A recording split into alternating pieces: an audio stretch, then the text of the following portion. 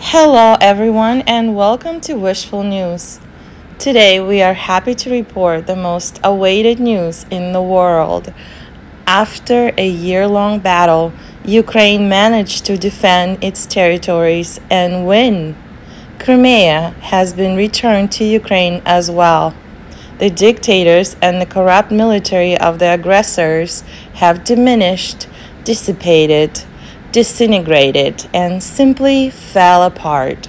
This happened because these people gained consciousness and awareness. They realized there is nothing to fight for.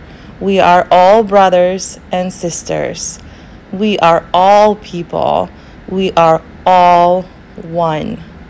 The victory of Ukraine is celebrated in Ukraine, USA, and all over the world.